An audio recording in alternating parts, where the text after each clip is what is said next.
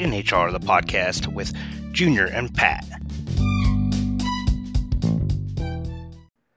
Pat, we're moving into the Crossroads League, and this is a league. I'm not so sure that they don't have 6 teams already in. I know I've been saying all year that it's gonna be tough to get 6 or 7 teams in. They're obviously a league, one of those leagues that if you were to get 6 teams in, they're probably one you would expect to get 6 teams in. But Huntington and Huntington and Mount Vernon Nazarene here over the last few weeks have just been playing really good basketball, both getting big time wins that we'll discuss as well. But it just seems like big win after big win to crawl them or to put themselves inside. They're still both probably on the bubble right now, but probably on the inside looking out right now. Just good resumes, obviously in a very, very tough league. But with this one getting started tonight, I don't know that I thought we would with IU playing at home, Indiana Wesleyan playing at home, that we were going to probably say they're going to go ahead and sweep it, and they very well may still do that. But losing 2 of their last 3 games at home, I don't know if anybody in the country saw that coming. Yeah, I hate to point fingers, but there's a certain person on this podcast that kept saying it's so hard to go to Lucky Arena and get a win if you're going on the road. But here we are, but you can't expect anything less from the Crossroads League. I mean, this is a league that's been so good for so many years, and we've seen it's been really interesting. Some of these teams have been a little bit up and down. When you think about St. Francis, they lost 5 games in league play. They lost 4 games in a row. They weren't all in league play, but that was a team that kind of really, really hit a slide and worked their way out of it. So credit to them. Yeah, this league could very well get 6 teams in, and it's been really fun to watch. It's been really fun to see these guys kind of beat up on each other, but expect nothing less as we head into the tournament. Yeah, and it's they got currently 3 teams inside the top 20 here, and you got like we talked about Mount Vernon, Grace, and Huntington all knocking at the door. It seems like Mount Vernon playing themselves all the way up into a 4 seed, which is they really came together late, and just a great job that this group's done. Losing one of the best players in the country last year, and then just to regroup and find their way. Into a top 5 seed, just a great job over there with that staff. So, I'm interested in this first round matchup here tonight with them and Grace. Grace is one of those teams that too that has been a little bit up and down this year, and going through a little bit of growing pains, but still a very, very good team, and playing a lot of teams close even when they're losing. So.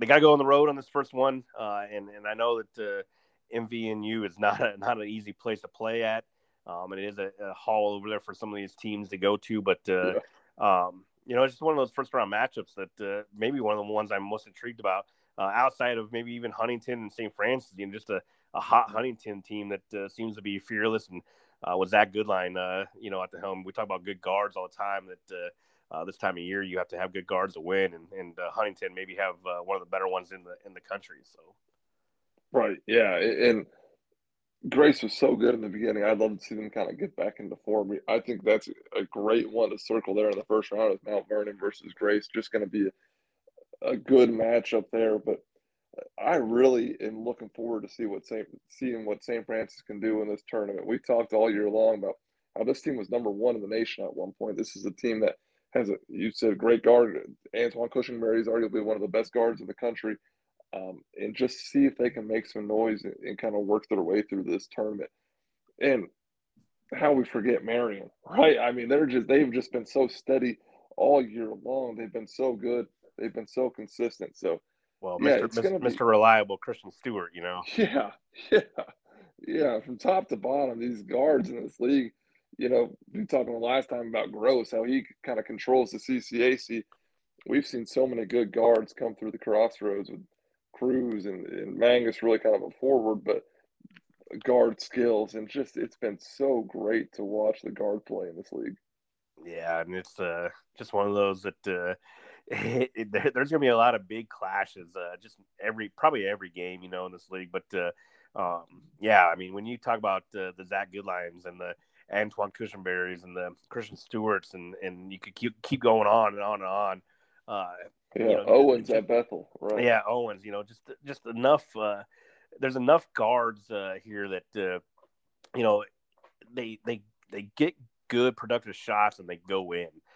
So just gonna be interesting to see. But then you got guys that St. Francis has two of the top three scorers in the league with Cushenberry and Asia. And it's just one of those things where those two, man, they could both go for 30 any given night. So just gonna be interesting that with the star power in this league. You kind of wonder, maybe it comes down to some of those role players, and that's something I feel like Indiana Wesleyan's done really, really well this year, and probably why they're still the favorite to win, not just because they're going to be at home, but the reason why they're going to be the favorite to win this league is just because they have guys that 5, 6, 7 deep every night that seem like when one of them's having a bad night, they all of a sudden get 20 points from somebody else, and it's maybe not their top scorers in Seth Maxwell or even Largy, but it's something that to watch as we move forward, just some of the depth of these teams in this league, and is they're playing teams for the third time of this year, and scouting reports are getting better and things like that. It's not just down to execution, but it's come down to shot making, and you have to execute too, but some of these players are going to be wide open, and as maybe they go double team Seth Maxwell and he kicks out for a 3 or whatever it may be, as these scout reports tighten up, some of these role players are going to be called to action, and it'll be interesting to see which ones step up. Right. Yeah. And I think when you think about Wesleyan, like you said, they're so deep and they can just rotate guys in and out. That's not easy to do in today's day and age, right? So we see so much roster turnover on some of these things, and obviously largely came in and was a transfer. But for the most part, these are guys that have been within the system, these are guys that have been in place, and guys that obviously have seen success within that program that are now able to fill the shoes of guys that were there before them. So it's a credit to the coaching staff. It's a credit to the guys that have just kind of seen the process through, and now we're getting rewarded for it. Yeah, and that also leaves open the possibility of a dark horse to maybe take some action here. So who you got? I know that we already talked about maybe 6 teams or 7 teams that can win this league. So which one you taking?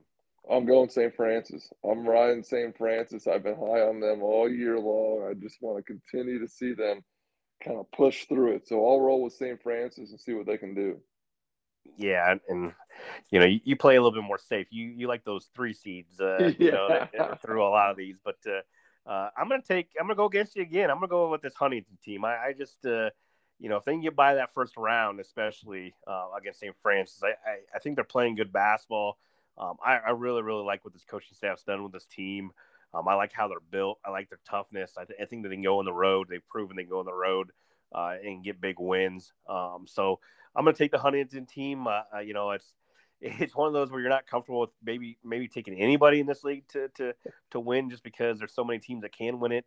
But I certainly think that Huntington's a team that can maybe from the 6th hole go out and get hot, and they just got great guard play, and I think that they can go off and get this win. So I'll take them, and maybe they can go. They'll have to go to Indiana Wesleyan again, maybe, and pull off some more wins. But winning twice in Lucky Arena, I don't want to go out and be on record to say that it's not going to happen again or happen this year. But you never know. So I'll take Huntington. Yeah. Well, yeah, they were a rebound away from beating Huntington beating Wesleyan when Huntington was at home. So yep. They've matched up well with them, and I'd like I said, I not discounting any other of the teams in here, because I do think this is a deep league.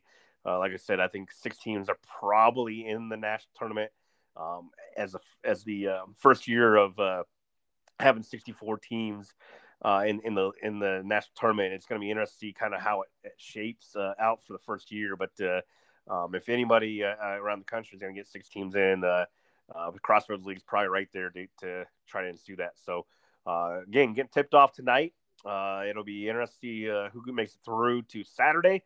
But then the semifinals will be on Saturday, and then the championship game is on Tuesday, March 1st. So if you want to watch some of the best basketball in the country, Make sure you tune in to the Crossroads League tournament.